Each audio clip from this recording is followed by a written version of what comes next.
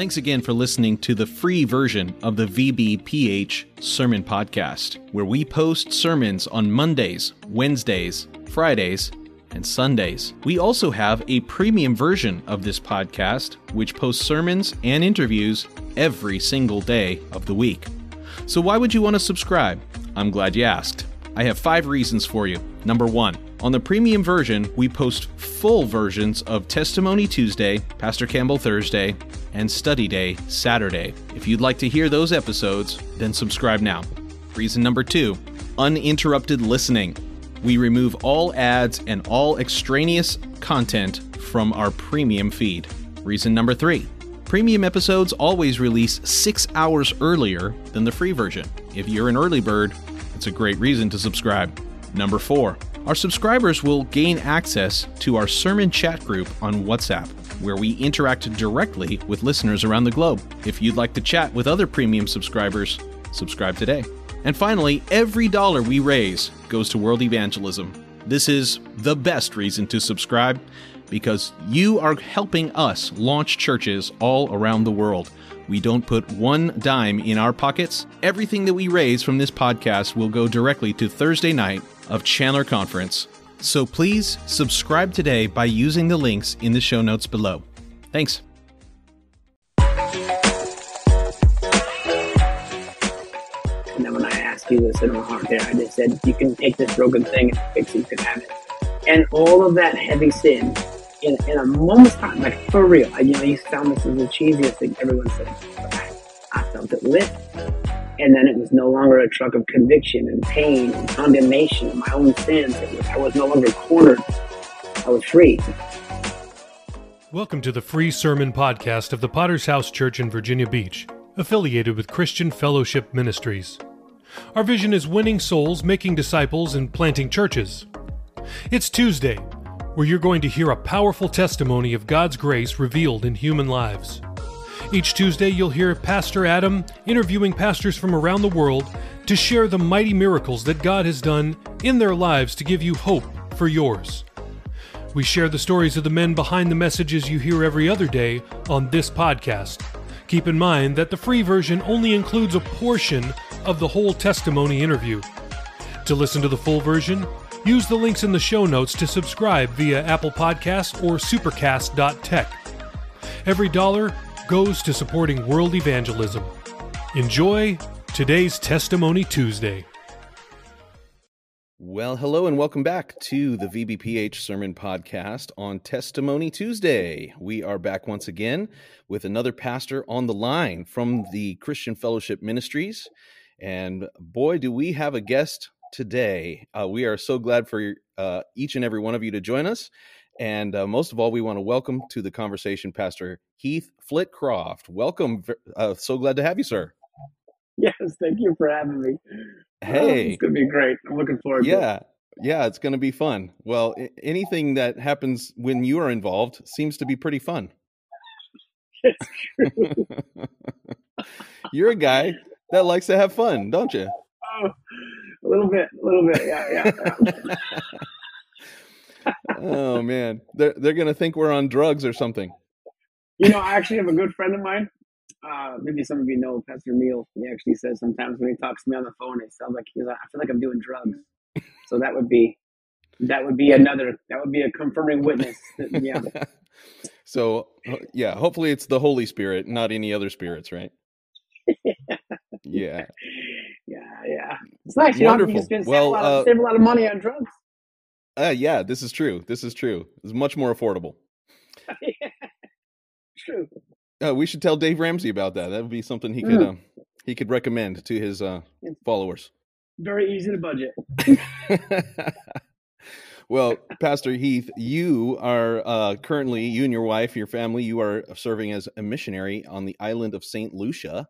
And before we get too far into this interview, I would love for you to take a few minutes and introduce yourself to those who do not know you and give us a 3 to 5 minute conference style report.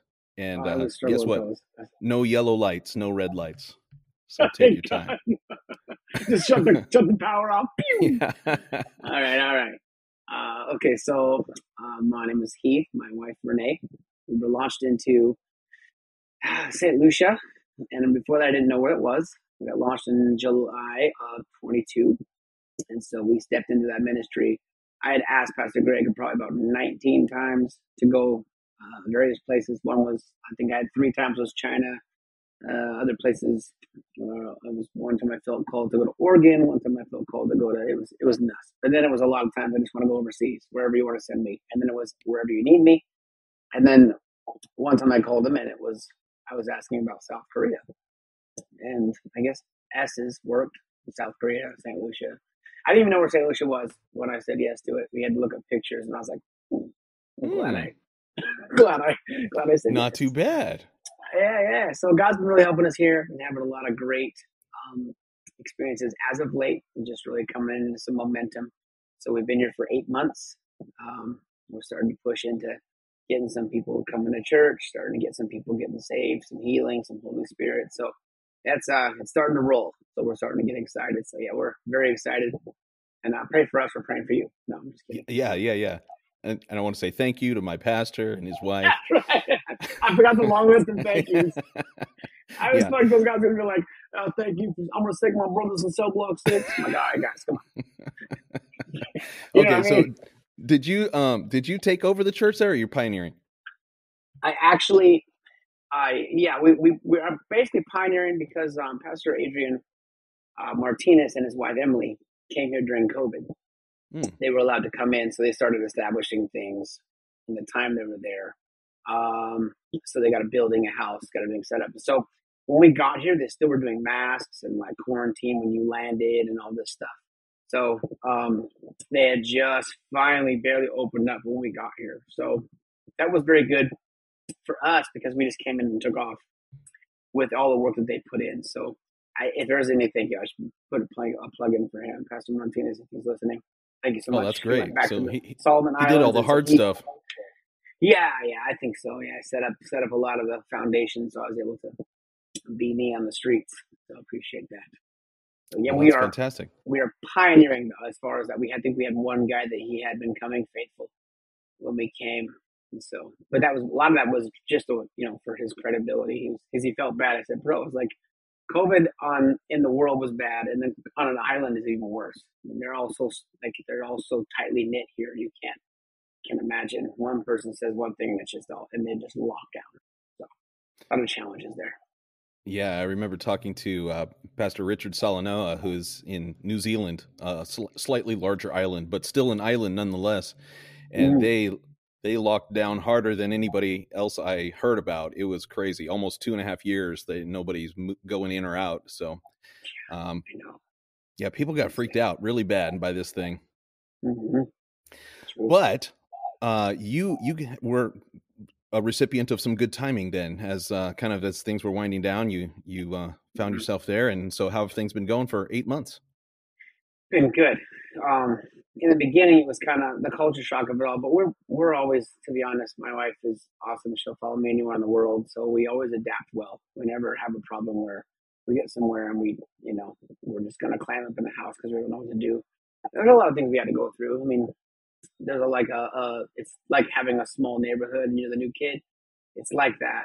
And then of course, on top of that, you have tourism. I have my rich camouflage on. They think I'm rich because I'm white. And they think that I'm a tourist. So they always ask for money and money. Now they're realizing this guy's a missionary. So, but a lot of that, just getting through, and everyone asks how long you're here for, when you leaving. Yeah, like all the other missionaries, you're leaving. So we're weeding through that. And so they're starting to trust us. A lot of corruption in churches, a lot of churches, period. A lot of legalism. And so we're just praying that God gives us the supernatural power, which has been happening. So I got some cool stories. If you want, I can throw those in there later if you want. But I love cool stories. They're my favorite.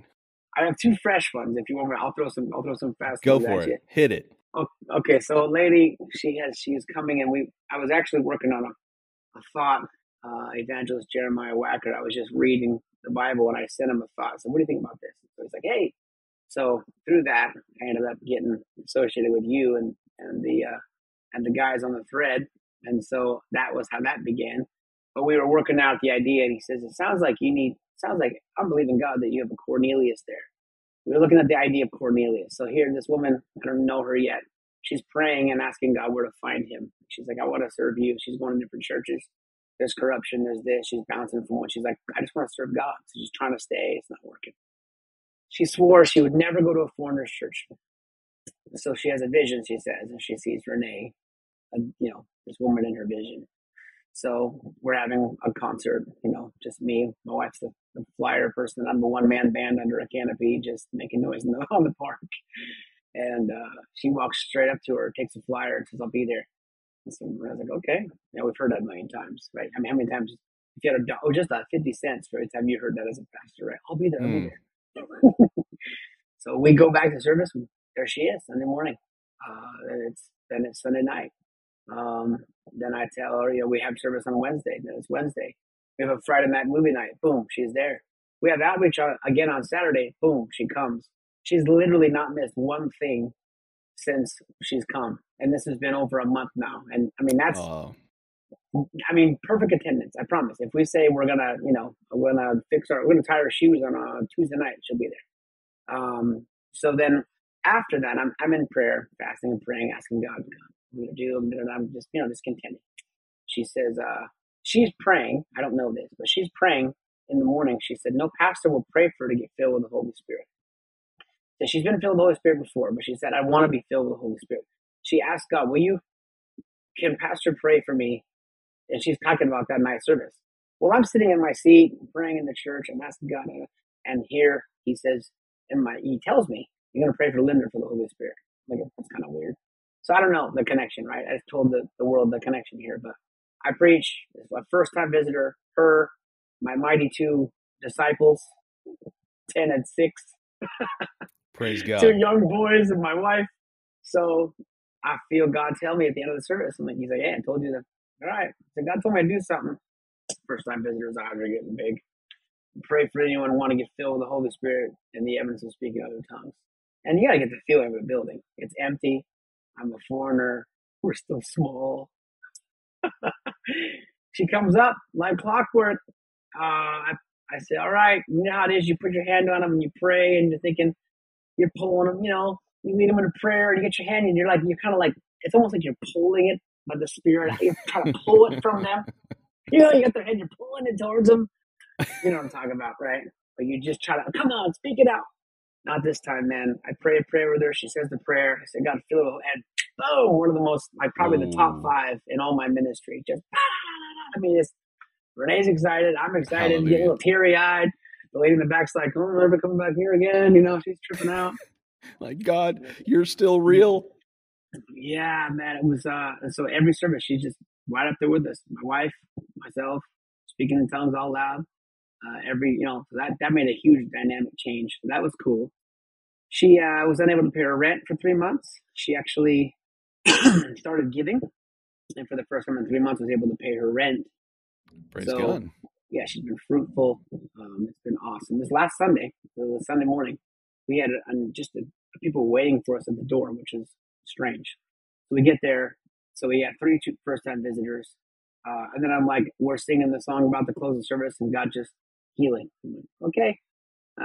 Pray for healing. And all 5 of these people come up. I'm like, what do you got? The guy's got a back pain. This one's like, I got a surgery. I'm like, Pastor Mitchell, let's believe God together. So we pray and supernatural. Tell the woman in the middle we prayed. And then I prayed this with this woman. Hey, is there something going on with somebody that really hurt you? And she's kind of quiet. Nah. So we just all pray together. Again, she comes at the end of the service, and it was like I read her mail, but it was pretty personal. So yeah, supernatural starting to roll, and so I think we're going to start becoming that church that has things happen where they send us the drug addicts and the gangsters, and so that's my prayer, man. I don't want religious people; I want sinners. Amen. Well, yeah. I'm sure there's still a few sinners on the island. Yeah, quite a few actually. Well, that's fantastic, man. Well, that gives our audience something to pray for in St. Lucia. And just for those who are not familiar, maybe can you locate us geographically? Where is it at? Yeah, don't feel bad if you don't know where it is, because I didn't until the end of April last year. It was actually a year ago today. Oh, that's good. Serious? A year ago today, I Wow. called Pastor Greg on Sunday morning and said, we'll go. A year ago this morning. Yeah. May 1st. So Wow. look at that. Okay. Actually, well, that's something. That was a bit of a testimony ringer right there. Yeah. Okay. So I got to stop you. So maybe somebody's going to hear this, and maybe today they're going to make the phone call to the pastor. Maybe 1 year from now, they can have the same testimony. What's holding you back? That would be cool. That would be cool. Yeah, he called me. I was on the way down to a Barstow, California, healing crusade with Pastor Lamb. So I'm in a car full of pastors. We're driving down, and Pastor Greg called, and does he want to have a chat? And I knew what that meant.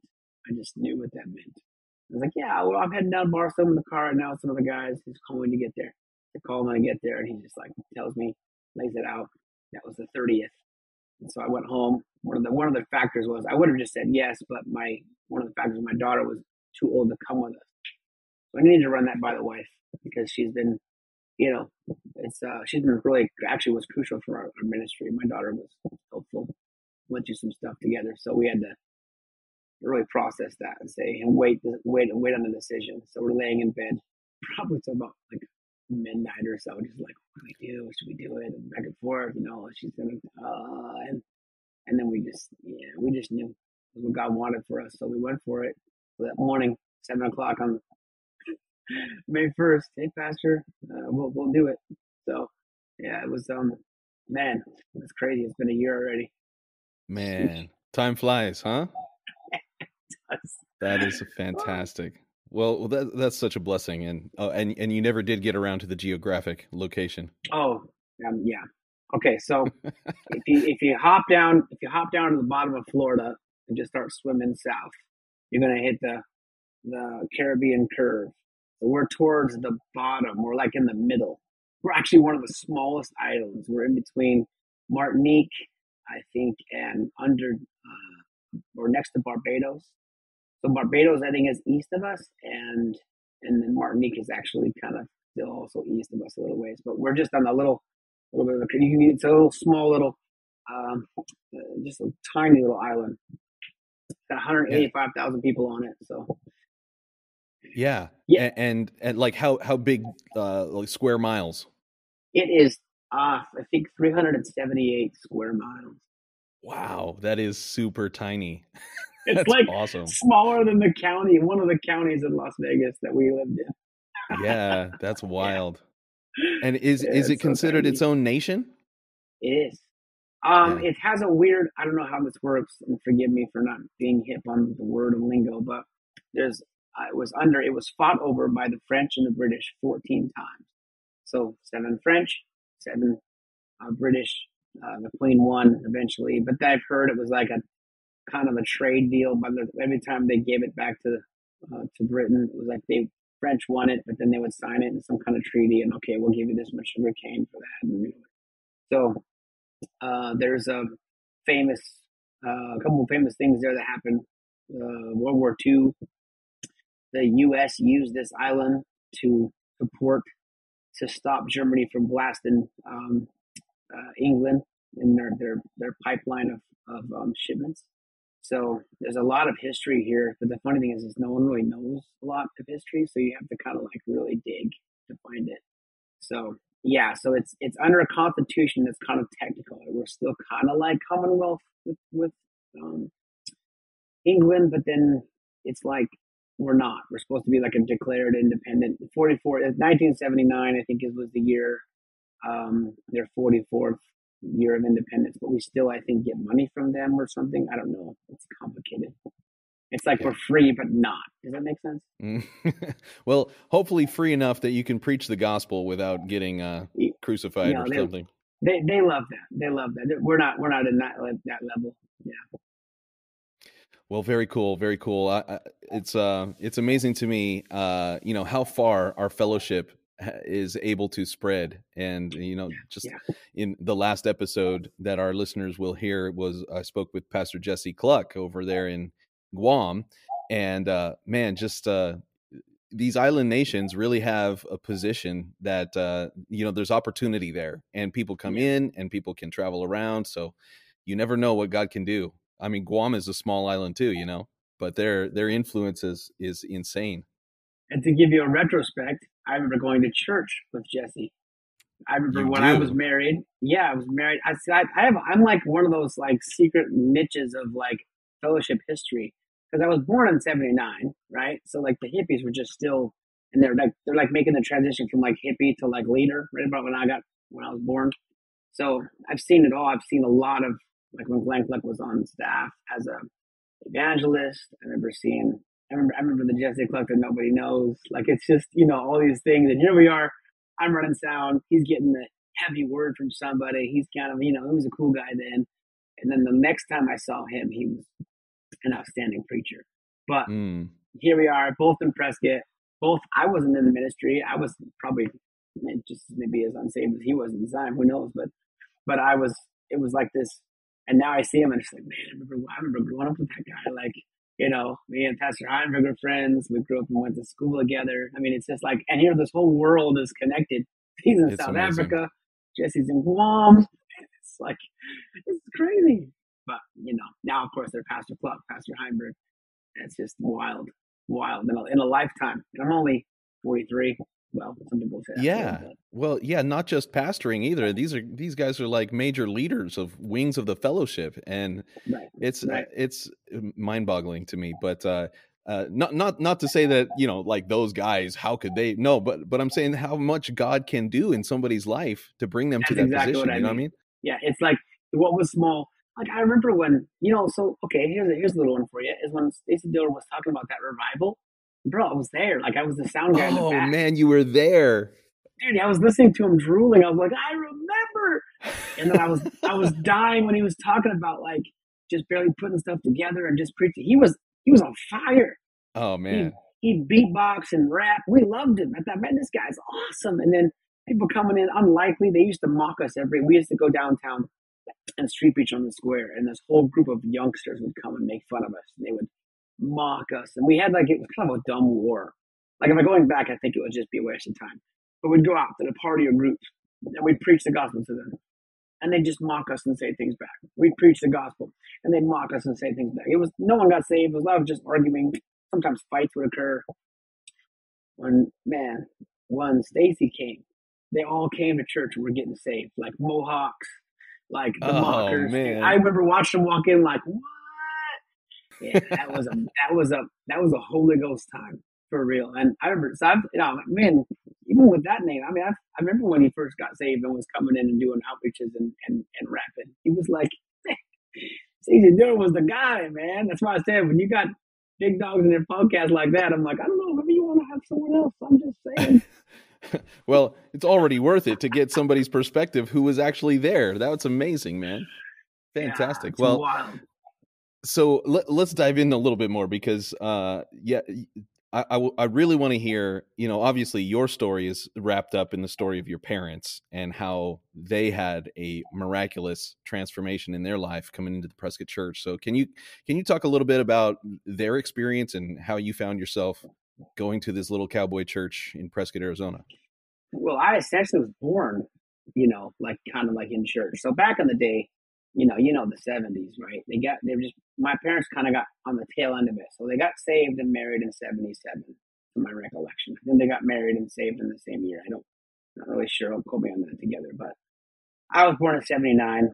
So the joke has always been my dad's drugs are still fresh in his system. That's why I have a drug gene.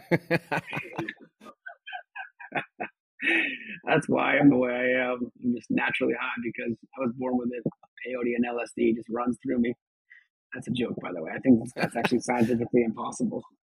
Who knows? I could be confusing with the woke generation right now. I don't even know it. So my mom was living in the Granite Dells in a teepee. My dad had wandered into town because a friend of his had witnessed to him.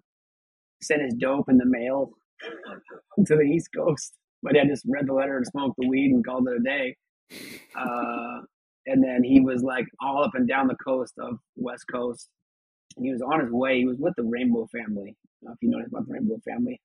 It was a commune, hippie commune, And he was on his way, I think, to New Mexico or somewhere for another convention. So he was like a certified hippie. Yeah, I always laugh at people like, yeah, I was a hippie. He's like, no, my dad was the real thing. Like, he didn't live anywhere. He had a dog and a guitar, and he'd play music. That's how they fed him. Like, he would like meet and they'd give him some drugs, and then he'd just play, and they just loved him, so they'd feed him that way. He didn't really get. He really was like full on just out in the woods. I asked him one time, I was like, Dad, what'd you do? Like living by the redwoods, and it was up the coast. It's freezing. He says he's in Oregon. He's in the middle of the street in a sleeping bag, and he's like looking for a little bit of ray of sunlight because he's freezing. This wild life of just literally pants that were patches, no longer jeans. They're just patches over, and they were just patch pants. He said, yeah, I had a bag, a grocery bag full of peyote. Basically that. So peyote and peanut butter was his diet for like 2 years. So he describes that as a really, really spiritual fast. So my parents, radical, drugs, hippie, free love, the whole thing. They come both end up in Prescott, Arizona. They get married. They have me. So we really just never left. And during that time, man, you roll into the 80s, Prescott was a machine. It was like we'd have movie nights on Friday. Sometimes they do 2 of them in a row. They do music concerts hours. It was like jam band stuff where they play hours, and the kids are asleep in the aisles. We just lived, breathed. Nothing was going on other than church. One time we drove to a band practice, and we got back. We were driving home, and my dad ran out of gas. To give you an idea, like the money wasn't flowing, but they just were gonna be there. So we ran home on the Highway 69. We running home like it was just like life, man. And running down the road, and you go home, and they're just kind of laughing, like, "Wow, ran out of gas." Like it was just full on lifestyle. Was like, God, this is what we do. We play music, we do this, we see people saved, And then it was like a haunted houses were radical. Everything was radical. Everything we did was just insane. It was nonstop. Like my memory is just like day. It was always church something. So that basically was my beginning of life. Like my parents just had, and it's funny because I think my dad was on outreach with Scott Lamb when I was born. Like they were absent because they were on outreach. Not really sure about that. I can't be in the hospital now. I've got outreach. But I think he was there when I was born. But like my mom was recovering, they went off to go. But they would like drive from Prescott to Chicago. They would like take a band and drive all the way across country to do an outreach and come back. Like it was insane then. And they were just, that Jesus People Revolution thing is real. Like when you hear about that movie they're doing and all that, it's just like that. It's probably a little more radical than what they show, which is probably good. They didn't show all the details, but it was just God moving. And Pastor Mitchell was like, I don't know what I'm doing. I've seen the old pictures of him. There's a ton of hippies. They're all like just making noise, and he's literally like he's sitting in the middle, and he almost has a look on his face like, if this isn't God, I'm gonna die. Oh man, I can't imagine it. Yeah, and it was like, and it just kind of evolved, and I grew up in it, and that really was where I kind of built my relationship with God in a sense. Is I kind of was just in the doing. Unfortunately, when I was 19, I come to a place where I was, as a church kid. I don't know if you know it, this would be helpful to church kids. Is you get saved a million times. You pray for this, you pray for that, you pray for that. You go and you pray, you go and you pray. I got filled with the Holy Ghost the first time in children's church. I think, like we all just did it. We got baptized and we were like, I think we thought we were gonna go swim in a swimming pool. We didn't know what we were doing. We just jumped in. And Jesus saved my life, and thank you so much. Boom, and we're out. Wow, yay! So I actually got baptized twice, for the record. I really got the revelation. Thank you, Pastor Lamb.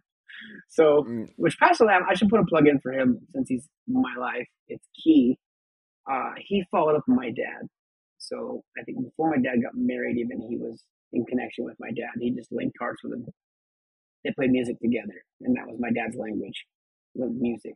He didn't say conversations. To what my knowledge is he would give testimonies and be like, God's like, wow. And that was his testimony. Profound.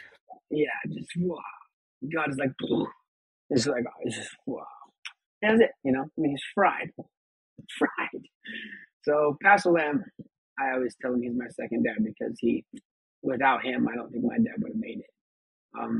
And he doesn't think so. He says my dad was easy to follow up on, but my dad just latched on to him, you know. So then when I went to Las Vegas under his headship, I walked up to him. I said, "It's a boy. It's me again." Hello. Yeah, because he's just always been there. Even when I was getting discipled, really trying to figure out what I want to do for God, he was there to kind of corral me. In my earlier years, I was a little bit not really sure. I was still kind of afraid of the calling, I guess.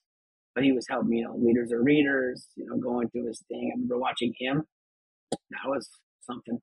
I remember watching him. I was really little when he left, so I don't remember like the details of that. Like I probably was standing next to him when he told my dad, "Don't worry, Scott will be back in 6 months." I was probably standing right there. And the whole thing of him going out and coming back, and the conference when he made his comeback in the band. And there's a lot of details that are just like, wow, but I saw all of that. Like, I know enough where I would put two pieces together, like, this is crazy, and it's just, volumes of what God, just living in that, what a place I could have been born, and always Right. other people. I learned the world through the Potter's house. Here I am. My neighbor has no clue. They're just Clem and Bob. They have no idea that we have like African missionaries that I know their names. Right. Yeah. Like we had an evangelist one time go to preach for someone, the Moyes, Eric and Clementina. He goes in their house to eat and he looks on the wall and there's a picture of us. He's like, how in the heck is Heath and Renee on your wall? Oh my goodness. This is a small world because of the gospel, what we do, man. It's so crazy. Yeah. Wow, that's crazy. wild. That's wild. So can you kind of also give us a perspective? Because I mean, being a church kid and having that point of view and that that seat at the table, can you give us what your impression was of Pastor Mitchell and his ministry over the years and what what his life meant to you as you were growing up? He was like the one thing that never changed. Like I would always, he was always nice to us. He was never like everything Pastor Mitchell did. He was never. I can never. He was harsh sometimes over the pulpit. We'd all laugh. We loved it. He said those famous words over the pulpit. He's like, "Oh yeah, there he goes again." And look over at Mitchell. She'd do his shovel thing. He's digging the ditch. He's digging. They were a riot, man. What I loved about them was they were so real, and I knew that. I couldn't be fake around Pastor Mitchell. Like I couldn't go and like try to like win him. I was real into that. I was real into humor. I was real into getting people to like me through humor and just being wild and crazy, which I am wild and crazy by nature, but it's easy to hide behind, right? So as a church kid, especially all of us, we knew you don't approach the throne. You don't just approach Pastor Mitchell. But one thing I love about Pastor Mitchell is that he would always treat us like anyone else. He wouldn't, one time I went up, I was sledding across the road and I scorpion. You know what I'm talking about when you go over your tube and I hit something and I did that classic scorpion. You know the scorpion, right? When you bash it, it's basically a face plant and your feet come over your head. Oh, right. Okay, got it.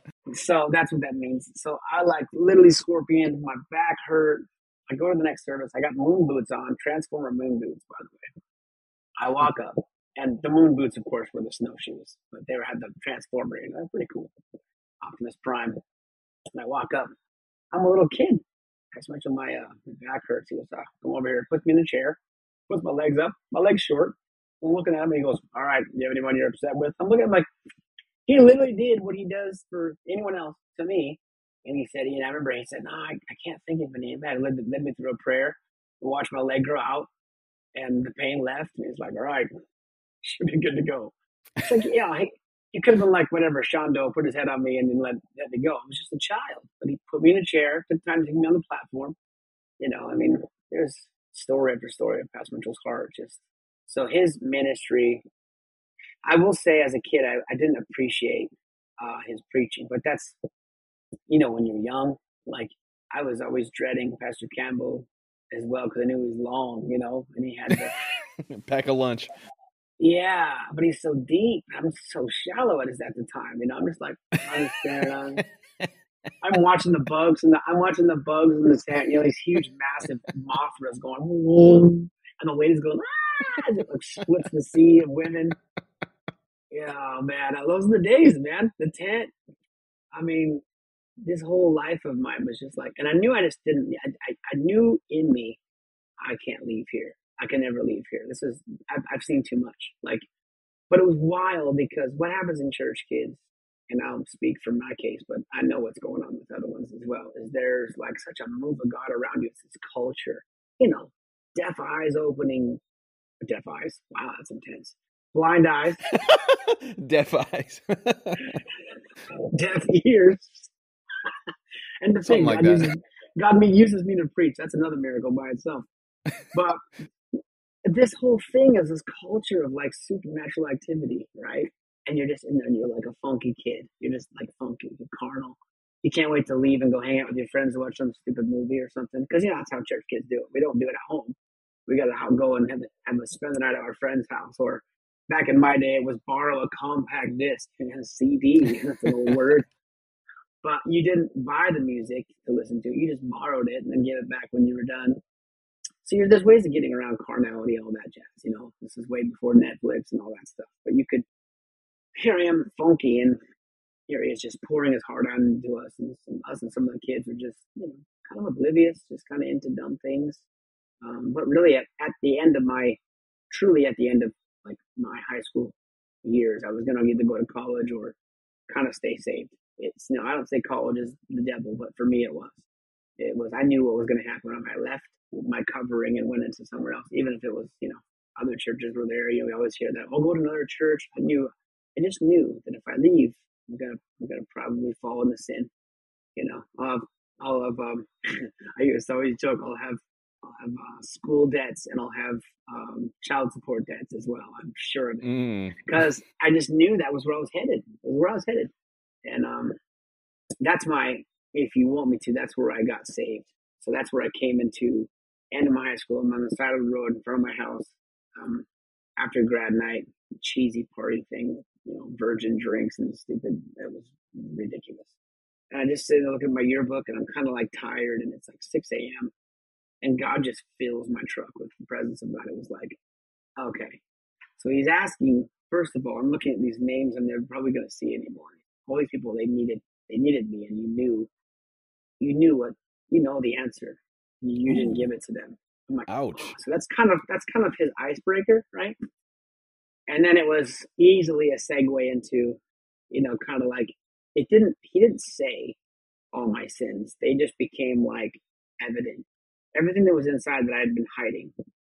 This is the church kid lifestyle. Is Jeremiah 13 or 17:9, right? Where it's the heart is deceitfully wicked, and who can know it, right? You think, oh yeah, I'm good. It was like the heart just kind of like spilled out in my truck and all of my sins. And the scripture where Jesus says, if you look at someone with lust, you've already been with them. You look at them with murder in your heart, you've already killed them. All that sin was in there because that's all my sin was inside of me. My mind, my imaginations, my mouth, and the secret life. And it was like, God, he blew it. I felt like if I would have died, that would have been the moment I would have died. I knew I was going to hell right then. And he just said plainly, what are you going to do with my son's blood? And I was like, oh man, like it just got real. Like, if I was the hippie, I'd be like, far out, man. This is radical, bro. And I just kind of broke down, like in a fearful sense. Like that's when I really felt the reverence of God, because I wasn't in church and pastor wasn't scaring me with some hell sermon or illustration. I wasn't scared of, I didn't have Stacy looking at me in the eyes that it would behoove you. I didn't have none of that. It was just me. And it was in my truck, and God just dealt with me. And I made a choice. God, if you can take my life, I broke it. And I felt like I had been like Charles Manson. I felt that I had been with all those girls. I felt that I have committed murder. I felt that I had done all those things. And then when I asked Jesus in my heart there, I just said, if you can take this broken thing and fix it, you can have it. And all of that heavy sin in a moment's time, like for real, you sound this is the cheesiest thing, everyone says this, but I felt it lift. And then it was no longer a truck of conviction and pain and condemnation of my own sins. I was no longer cornered. I was free. And that's when the whole thing, that's when my life started. I turned 19 2 weeks later, and I met Wow. my wife shortly after that, and was married before before I was 2 weeks into being 20. So life moved fast. Yeah. Well, Yeah. when you're doing the right thing, then you might as well do it early, Mm.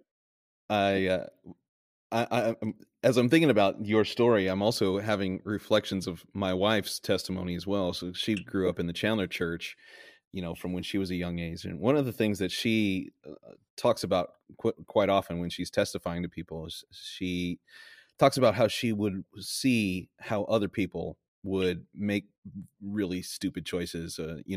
Other kids would get involved in stupid things, and she was smart enough to not get involved, to learn from other people's stupid mistakes. Oh, that's so true. I so know where it's going with this. Uh-huh. Yeah. So I'm just curious. I mean, how much of it for you was you had to make your own stupid mistakes versus watching other people fall in the mud and have to clean themselves off again. Okay, so yeah, I would say her idea of it was probably more wisdom than mine. Mine was fear based. That I knew that if I tried weed, I'd be done. I'd be done. If I tried getting, with a girl, I'd be done. Like mine was fear motivated. That I knew that if I did that, there was no turning back. Like I don't know if I could come out of it. So that's what kept me straight in the actions, right? But what Right. was bubbling was when I was 19, was starting to unravel. I was starting to get to where I could see myself going out and doing something. Just one opportunity, I'd get there. And that's what college was for me. It was an opportunity because I had done well in cross country and some areas. I'd done even in some band, and I was able to get scholarships if I wanted it. But I just was fearful, man. I knew I go to Mill Ave. Hey, she was one of them. I go to Mill Ave. I go down Nether Valley. Oh man, I don't think I could. I Yeah. just knew me. You know what I mean? So Remove it's the funny because restraints. it started with all those people and their dumb choices. I thought I was better than everyone because I didn't smoke, but I thought I was better because of actions. But she's learning from it. I was like, no, I'm not going to do that because I'm going to look dumb or I'm going to be dumb. But I just thought in my mind underneath, if I do that, I'm going to get hooked. I'm going to be done. Everyone's going to have me, and that's what kept me straight. So yeah, very very true. Yeah. Looking at other lives was always a good lesson for for the future. So tell us about how your wife came into the picture, and did she come into the church there and get saved? Yeah. So ironically, this guy got saved, and he was like this giant man. He had bald head and tattoos, and he was dated to a famous pastor at the time. His daughter. They got married, and he was kind of a spectacle, because of the pastor. And so he's gone away from us now. But this is back in the day when before the big split in the '90s. He comes in and gets saved, and he's got a big story, man. He's like a drug dealer and this and that. And so then I'm actually at my friend's house. You may know him, Pastor Chris Olson. At the time he's Chris Olson. It's the Bachelor House. Oh He yeah. starts talking about this girl, man. It's like, yeah, man, Andy's got this sister. Her name's Renee. She likes to snowboard. She listens to Corn. Right away, I mean, everything was like, you have my full attention. And he didn't know. He didn't have a clue. He was just talking over in the corner. I'm just thinking, wow, because one of the things that I thought was, I thought I was never going to get married. I mean it. Like I thought, just who I was and the girls that were in the press kit. I didn't jive. I wasn't really a confident guy to go just approach a girl. So I thought I was never going to get married. I really did. I'm just bachelor to the rapture. That's what we used to call it. Bachelor to the rapture. And so she comes, right? So first time I see him, it was a band we used to listen to back in the day, heavy metal, but it was a Christian version, so Living Sacrifice. So this album had been circulating around called Reborn, great stuff. And I hear this song, and I can he's just driving by, dun, dun, dun, dun, dun, dun, dun, dun. I look over, and I see this big, and he's in this convertible Volkswagen, and he's got this girl with him, and I'm thinking, because I know he's married, like he just got saved. I'm like, whoa, dude, he's got a girl with him. What is he doing? Like I'm thinking, because he's no convertish. You know, how newcomers, especially in Prescott, you get busted, man. You go to party, but then he walks right up to us, and he's got this girl with him, and as they get closer, they look, they're definitely siblings. And that's the first time Okay. I saw her on the corner of Montezuma and Gurley at the Underground. And I saw her from across, but kind of like in groups, and she walks across the crosswalk with her brother, and it was just like I didn't like lock eyes with her or nothing. It's funny because if you talk to her, she's still like coming down from life, her craziness, where she had come from. She got kicked out of the house. She's in Colorado. She ends up in this crazy thing. They're Jehovah's Witnesses. Brother meets her halfway, picks her up, brings her home, brings her to the house. All this is happening behind the scenes. I have no idea. So she's barely even like really saved. She's just coming, being rescued. She'd gotten saved, went back home, and went back into sin. Obviously, she's by herself, came back. So I see her when she comes back, and I'm just like, man, it was like love at first sight for me, right? I'm just like footed painted for sure. Whoa, there she is. And my mind puts everything together. Corn, snowboard, like Volkswagen. She just, it was all there happening. And I was, wow, there she is, you know. And I wish I was as smart as Stacy, man. That trick he did for man, I love that trick. I've been thinking about that ever since. Man, that guy, he's smooth, man. I'm telling you, he's smooth. So he just walks up to me. So all these guys are kind of approaching him. He's like hard. He's telling them, he's like, guys like, hey man, you swing dance? Because he had some swing boots on. And he looks at the guy that said that. And he goes, I swing. And he goes, because swing dancing is, right? It's like a certain kind of Yep. dance, big Okay, band right. dancing. And he's like, I swing. And the big brother looks at the guy and says, I hurt. I was like, okay. And I'm just there, like, he's letting me stand there, And so I'm like, he's very intimidating. But he invites me over, like, he liked me. And so then I was able to kind of talk to her. But I was still a new convert. So then she becomes a new convert. And then kind of the rest was history, really. But we were able to hang out with, in groups, the whole thing there. But we were able to date that beginning of next year in January was our first official date. And then that was in 1999. And we were married in May of 99. So like literally 4 months later. Yeah. But I knew. I don't know. She may not say that, but I knew when I saw her. I was like, I'm gonna marry that girl. I told my mom that actually on the phone. My mom was like, Are you sure? Are you sure? Are you sure? I said, Yeah, I'm gonna marry that girl. That's the one. I just knew. I don't know why. We just met. We talked. It was very for me. It was pretty obvious. And so her story is a little bit different. She wasn't as in tune with me as I was with her, obviously, but yeah. Well, it was the corn anthology. Well, it's funny is we became friends first. I recommend this to anybody who's dating. Is like, man, if you can find someone you can be friends with first, just be friends with. I'm not saying anything past that. Man. And if you put a plug in for Pastor Garrett King, does a great shot on the zones of dating. Friend zone is a safe zone to find out if you even gel with someone. Obviously, attraction's key, but if you can do that first, because she was my friend. That was the first thing. I knew that I could live with her for life because she was my friend. And she would tell me things honestly. And she was just, honestly, I'll be honest. What you see today that maybe you think isn't, this is how, wow, he's a great guy. A lot of that goes to my supporting wife. Like, she's been an unseen force. It was God's salvation, the discipleship of the great man, especially Pastor Greg as well, and then that supporting wife to deal with my insanity that's why I am here where I am today. I'm so glad that I just told her that today. I said, I'm glad I got the one. I got the one I perfect for me. But it was friends first. It wasn't like anything else. It wasn't like I made it sound like it was all snowboarding and corn, but that was just the beginning. And then we talked, and it was like, wow. We used to read the Bible together on the phone, stuff I didn't understand. I'm looking at Isaiah. Well, this is crazy. What do you think about this? And drama. On the phone with her. She has her Bible open. I have my landlines, by the way, no cell phone. Of course, yeah. And so then I just knew right away, like, we could get through anything. We've been through hell and high water, but it's been, if it wasn't for that base, I think we would have, wouldn't have ever made it. But yeah, she has a bad past of drugs, false religion. Her past is wild, crazy. It's a whole another thing on its own.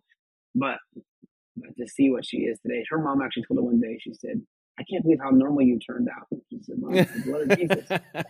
It's the blood of Jesus." So, yeah. That's Yes. amazing. Yeah. Mm-hmm. So married early. You were well fairly early, 20, and so were you like immediately serious about discipleship, or was that even on the radar for you? Okay, this comes a little bit of backstory, but the initial answer is absolutely not. Just petrified. So one of my fears in life is I could act like an absolute nutcase in front of millions. Literally, you can put me in front of millions, and I could do the best Jim Carrey impersonation I've ever done, and have no problem with it because it was just me being wild and nuts. But to speak spiritually and seriously was terrifying to me. It was absolutely terrifying. So it starts before I got married. I was actually on sound in the on the soundboard. So back in the day, in the tent, before we had all this fancy equipment, it was a board, and you had to put your hand on the volume. So when Pastor Mitchell would say, "Loose her," you had to come back down and bring it back up. If a pastor was getting excited, they would start to get loud. Instead of blowing the speakers, you had to manually bring it down. And then when they started back up again, you bring it back up. So I'm back there. It's a very stressful job. All the cool guys are gone, and they leave me, the rookie, the nobody, at the board, and I'm holding the knob. Pastor Warner's preaching. They've all gone off to get a coffee or something. They always would ditch out. It was kind of real cliquey back then. I'll leave the names out. Well, most of them are not here anymore, but they were, it was a bad thing. The whole sound team was a piece. And then it was just them playing around. So I'm on board. Hey, don't mess up. And they leave me, whatever. I'm holding it like Pastor Warner's preaching. And I remember his preaching his whole message. And it was just like God was just honing it right down to me on the board, holding the volume. And he says, if anything else, God doesn't give you an audible voice. Would you answer the call out of an opportunity to be used? Like the need. And I was like, I could do that. I don't think I'm looking around the tent. God's not going to need me. But I answered the altar call. And I went down and prayed. I told God that if you need me, if it's just that. Because I had no confidence. I mean, 100%. Like I knew myself and I was like, no. Reading, not good at. Serious speaking in front of people, not good at. No, just no. I can't do it. I'm just setting on. But out of the old things, he said, if you can just be used because of the opportunity, will you say yes? And I said, sure, I can answer that call. So he actually got me to get out of my seat, go up front, and answer, pray at the altar. And that was the beginning. So from that point, life goes on, as church kids do, back to what I'm doing, messing around, yeah, I made that commitment to God, but it was like already gone, as a lot of church kid prayers go. Then I go get married, and we're just living, starting life. I had my first son in 2001. I turned into a carpenter. It's probably the time I met you. I was building houses, in a bands. It was just kind of like doing something for God, but just kind of like fun stuff. Bands for musicians is just fun. And you get to see people saved. It's really just a riot. It's like, this is cool. Well, you had a lot of history with that because your dad was in bands and still is in bands, right? Yeah. And that was my whole, my whole dream was to always play with my dad or play like my dad or whatever. That was like my focus was like, I want to do that, I want to be like my dad a lot. So out of that came bands and everything else, and then life happens, and then there's the kind of image of still kind of being cool, hip, young, but married, and people come to your house and hang out for conference, all the busyness. I wasn't really applying it. I would go. They have Faithful Men at the time. They called it Faithful Men. Pastor Lamb was leading that, and Pastor Renz as well. And then I think I've been to a lot of these classes. Pastor Olson, remember sitting us all down and saying, "Listen, I'm going to Tempe. You guys, every one of you need to go and tell Pastor Lamb that you're here to support him. You're here praying for him. You're behind him." So I go upstairs. All the guys are in line. Pastor Lamb, we're here for you. Want to let you know. And he's just like, yeah. Pastor Lamb, yeah. And I'm just standing next to him. I'm these guys are just covered in. I'm like, wow, And he just looks at me, and I'm like, man, it's really cool you're here. Awesome. Pretty excited for you. I mean, I'm talking to him like I've always talked to him. Like he's been, so integrated in my life. Like it wasn't like he doesn't need me to tell him, I sure am. I'm here for you. He just knew, He was like, yeah, you were at my house on my trampoline the other day, like, chasing my dog in the yard. Yeah, obviously I'm integrated. He knows where my heart is. But all these things were just like I was doing them. It wasn't like really serious. So we got into the new building. Lamb's doing that. Then Pastor Greg came, and I had gotten into what was called Serious Men at the time. But it didn't start with Pastor Greg. It started with some guys at the time. Jonathan Heitberg was on staff. I think Adam Porter was on staff as well, doing follow-up. Michael Wright was still a disciple. They were kind of just all thinking and think tank. We should get together on Sunday morning at 7. So I got invited. The first one they went to was kind of like, I didn't get it, the memo. And then I made it to like the second or the third. So it was kind of this thing we'd do. We'd write little sermons and we'd preach to each other. So it got me into it. And then one day Pastor Greg comes in and we're like, whoa, what the heck? And he comes and sits down. All right, guys, open your Bibles. We're like, oh, I think it was my turn to preach. I'm like, oh, that was cool. One of the sermons. Like, yes. Off the hook. But that's when things started to really roll, where I started to try to really get into ministry and focus on the discipleship, is when the penny finally dropped right around then. And so that was later on. Both my kids were still pretty young. We got launched out, I was 33. So it's a long time from like 16 to 33, but I had to go through a lot of process to get there. And that was more me. It wasn't any pastor. Seriously, when you're in Prescott, you have a lot of greats that come and be assistants. You get a lot of good preaching there. It's not like I can be like, oh yeah, my church was just not ready. They could send me to the moon, if they wanted to. They probably did. They probably wanted to send me to the moon. I was a nutcase, man. The fact that they harbored me and were able to harness my lightning, make me focus and get myself, that's the miracle of God. All those men probably would have more hair today if I just would have. That's true. I'm thinking about all those guys. They're a little thin up there, and they have you to blame, huh? The joke with Pastor Lamb's hair is he never lost it. His forehead just grew because of his wisdom. Right. Yeah, that's what I always tell him. Tell him you never lost hair. Your head just grew because of your wisdom. But yeah, so.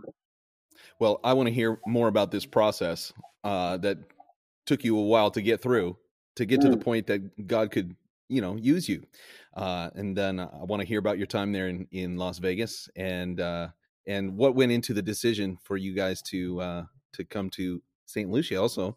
But we're going to save that for our second half, and we're going to say goodbye to our free subscribers. And we thank you for listening. And if you want to hear the rest of the story, you gotta, click the button, subscribe now. And subscribe. Well, and and as you do, we are raising funds for world evangelism. We don't keep anything, so it's a good cause. And anyway, Pastor Flitcroft here he's the man, and you'll love whatever comes next. So for those of you who are saying goodbye now, thank you for listening. We'll see you next week. And for those who are going to be here for the second half, we'll be right back.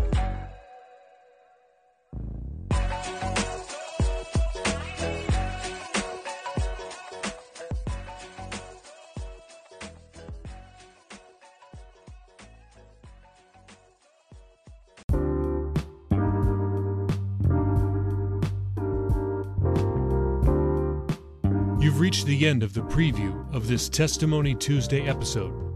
If you want to hear the second half of this interview, please use the links in the show notes to subscribe. You'll get daily sermons, full testimonies, and an interruption-free listening experience. And every dollar goes to world evangelism. Thanks for listening to this episode of Testimony Tuesday on the VBPH Sermon Podcast.